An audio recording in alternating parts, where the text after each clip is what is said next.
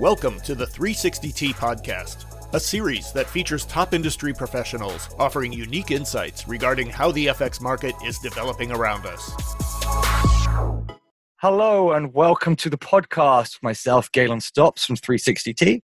I'm delighted to be joined today by Mark Chandler, the Chief Market Strategist at Bannockburn Global Forex. Mark, thank you for joining me today. Thanks. Pleasure to see you. Let's jump right in. So looking at the currency markets right now, we have worrying signs of a second wave emerging in parts of Europe. You could perhaps argue that the US never really got over the first wave. We've got Brexit wrangling, no deal on the horizon. We've got the US election, which is shaping up to be pretty contentious. In your mind then, does this all just point to lots more volatility in the last quarter of the year? It's interesting in volatility. I mean, it does seem like you do have these events, fixed events, like say this coming week's EU summit, and when the maybe in the middle of November summit with the EU, what the UK does, we've got a fixed date with the US election. Though, like you say, it's not clear that we know the results that night of the election or whether it's dragged on some more drama. I'm not sure that these are really the things that are driving the markets right now, though.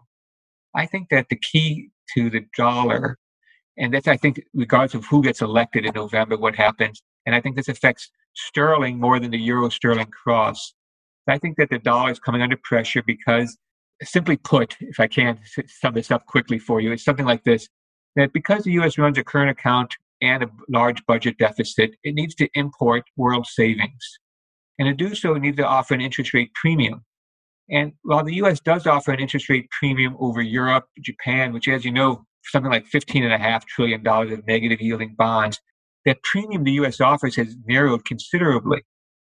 And even a year out from now, we're looking at early projections of about a 10% U.S. budget deficit, much bigger than, say, continental Europe's. Say the UK's maybe 7%, Japan's maybe 7% next year. Just like sort of penciling in these numbers, nothing's really solid yet. But you still get the sense that the U.S. is going to be running a very large trade deficit, drives a current account deficit, very large budget deficit. And the Federal Reserve is promising to keep interest rates low. And even with some backing up of our 10-year yield, we're talking about, say, 75 to 80 basis points. So I think that bigger picture, the dollar is going to be declining. And we get these occasional counter trend bounces in the dollar like we got in September. But I think the underlying trend is still going to be to a lower U.S. dollar. And I think with these kind of events, the kind of volatility that the events bring on, is really a short-term phenomenon, which should give considered investors, medium-term investors, opportunities to get on with the trend at somewhat better levels. And so then we've seen various differing speeds of economic recovery from different countries around the world. Do you think that this kind of multi-tiered speed of recovery is going to open up big disparities in currency valuations at all? So I think you're right. For me, it is interesting that the recoveries are at different speeds, like they were after the 07, 08 great financial crisis. I don't think that the speeds are yet the key determining factor. I think in some ways, I think that what COVID has done is it created a synchronized business cycle. First, we all got hit, whether it was late Q1, Q2 down hard. Q3 looks like a big snapback. And as Q3 wound down, say August and September, it looks like the economies, Europe, US, Japan, Australia, all looks like they slowed down. That is, they lost some economic momentum. So it seems to me that the real thing is that the real underlying signal here is that the global economies, industrialized economies, are still very much in sync. And that becomes the driver. I think that down the road, we're going to be able to distinguish between like the faster horses and the slower horses. But right now, I think it's just everybody's in sync. You mentioned interest rates before. Obviously, we got hit with this first wave of COVID. We saw massive fiscal stimulus. Rates are low or in some cases negative already. If we do get a second wave, do central banks have less room to maneuver now? Yeah, I think this is one of these themes that have been coming up for a while, really, that monetary policy is exhausted and putting more of the burden then on fiscal policy. And I'm not convinced that that's really the case. I think that a couple of things I'd point out. One is that when we think about the authority and the power of central banks, in recent years, they've acquired more regulatory authority. And so there's been some more regulatory forbearance, if you will. easing the regulatory burden on financial institutions. And there's more room they could go in that direction. The other thing is, I think we want to think about other measures that central banks can take. And I think the ECB shows us, people have been calling it this dual rate. So the ECB has a deposit rate, which should be the floor of interest rates, minus 50 basis points. But what they recently did is basically make loans to banks. If they meet certain lending targets, they can get that money from the ECB at minus 100 basis points. So that deposit rate is no longer the floor.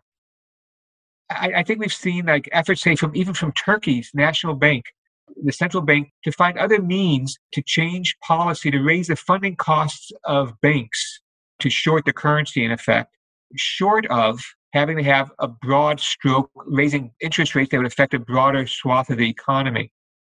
I generally think that there's much more scope for monetary policy. I think that the biggest obstacle is political will. But I think that considering that central bankers around the world have been saying is they do want fiscal policy to pick up more of the slack, that there's some problems that monetary policy can't fix. We don't yell at our electrician because he can't fix our toilet. And the same thing with like monetary policy. Monetary policy can't do everything.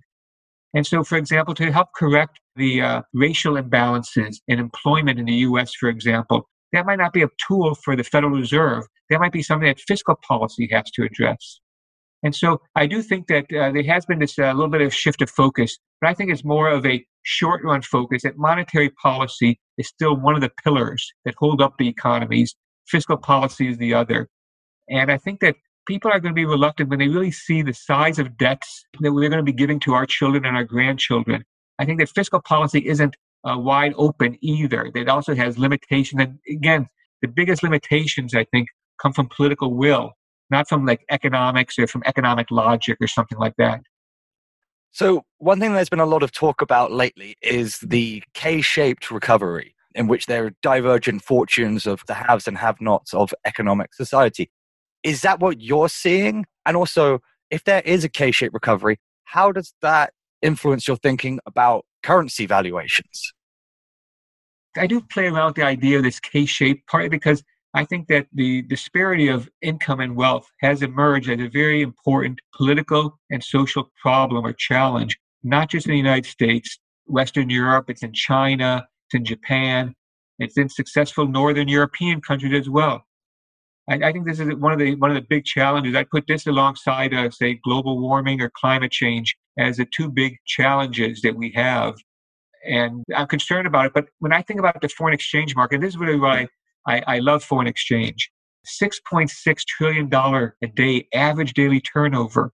That means in about a week, the foreign exchange market sees enough turnover to cover world trade for a year. What drives the foreign exchange market is not going to be this K-shaped. That can help influence the strength of a society, so the underlying strength, stability of a country. But I don't think it really drives the foreign exchange market. There's a popular book right now, Trade Wars are Class Wars, and I'm a bit critical of that because the book really says that the reason the U.S. runs a large trade deficit is because China and Germany are under-consuming. And if they would consume more, they would be able to buy more of their own product. They wouldn't export it. The U.S. would not be forced to buy it and live beyond our means and run these deficits, which contributes then to this K-shaped in all countries. I think that the fate of America, the fate of countries, for the most part, especially large countries like the U.S., are in our own hands. I don't think that China or Germany's surplus helps the world necessarily. But I don't think that it is responsible for why Spain or Italy have budget deficits, or why the U.S. has a budget deficit. And so I do think that within a country, though, I think that the disparity of wealth and income is a source of political tension. And we talked in the beginning about volatility, and I think it's a source of volatility within countries. For major industrialized countries, I think there's still sufficient political stability, despite this divergence of wealth and income, that lets investors look past this divergence and really focus on the big macro picture. You mentioned China a couple of times there. I wanted to ask you some questions about what you see going on, particularly with their currency.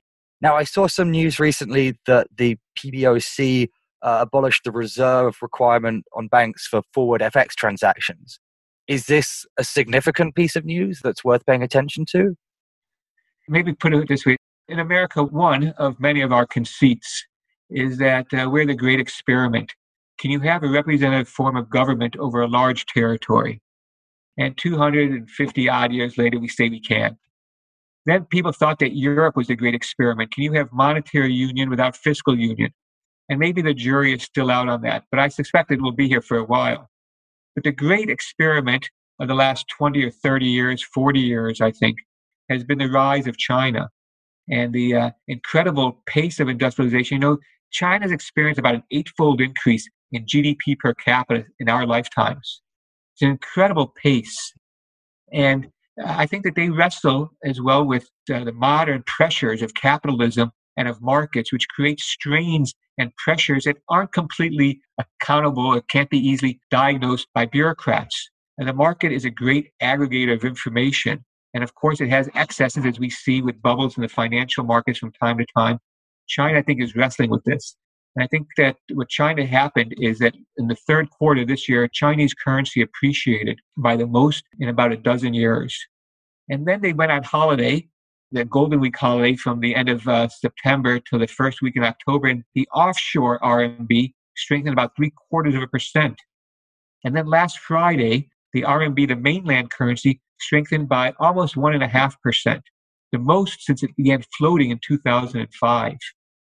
And so what the Chinese officials did, the PBOC did, was they relied on I shouldn't say it's a trick, but they relied on a lever that will help make it easier for banks more willing to let their own people, but also foreigners, sell RMB. And the reason why it's important that foreigners have this is that one of the things that China has moved towards and has succeeded in doing is becoming more integrated in the global capital markets. So a lot of benchmarks have begun including Chinese equities, but also Chinese bonds. And we have seen, the data shows, inflows by foreign investors into stocks and bonds in China. And they need, oftentimes, our asset managers want to be able to hedge the currency risk. This will help make it more easier to do, make it cheaper and more efficient to do onshore rather than offshore.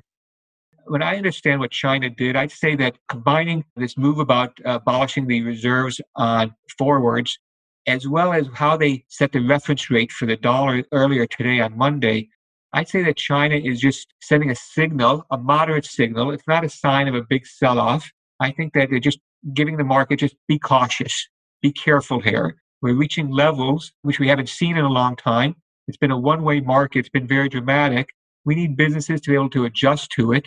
And we don't want the RMB to be running away, though we do embrace, I think, the Chinese would say, combined with, here's the story, we're talking about interest rates. The U.S. say we have 75, 80 basis points on our 10-year. China offers more than 300 basis points. They have one of the only economies in the G20 that looks like it's going to expand this year. And I know we got to take some Chinese data with a grain of salt, but it does look like China's having a fairly strong recovery that's lasting, perhaps more robust than we are seeing in other countries. And so I think that this makes Chinese markets more attractive for foreign investors, and China is dealing with its own debt problems. And so having foreigners absorb some of that risk by buying some of the fixed income or buying shares in the equity market, I think it works in China's favor. So I'd say, yes, pay attention to what China did, but don't think that this is going to reverse the RMB, that maybe we are due for some consolidation, like we've seen the euro consolidate. You know, on September 1st, the euro was trading 120. We got down to about 117 or so. And it's consolidating, moving broadly sideways. And I think that works on a lot of interests for businesses, for the banks, and for policymakers. And I think the same thing is broadly true for China. They allowed some appreciation, and now I think they want a little bit of more stability in the market. So we opened this discussion, I mentioned the big headline news events, which could potentially move markets. I'd be curious to wrap us up. Are there any key data points in Q4 that you're going to be looking at and paying particular attention to? You know, there's a lot of information out there. You can compare, new jobless numbers in the US compared to, how many jobs have been created, etc. Are there any key data points that you're going to be watching out for that could give us an indication of where things are going? Well, I think that besides the big things like the Brexit, the U.S. election, I think that the December ECB meeting is going to be very important.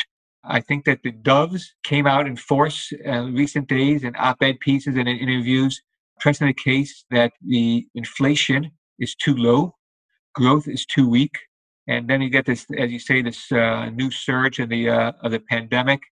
So a lot of people are focusing on the possibility that the ECB expands and extends its pandemic emergency purchase program where they're buying bonds.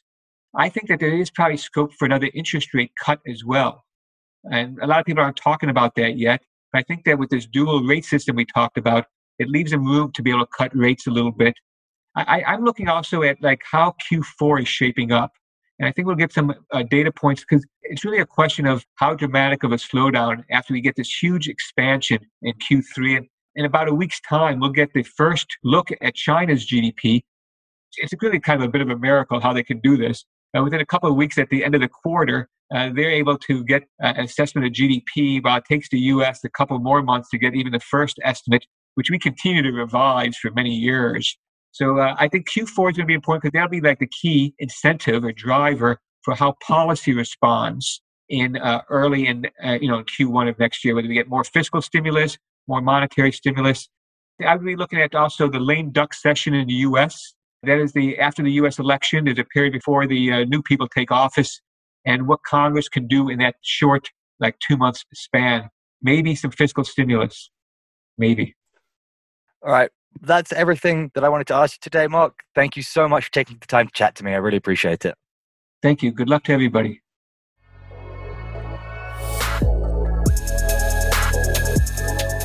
Thank you for listening to the 360T podcast. Check the 360T website to catch up on past episodes and find new listings.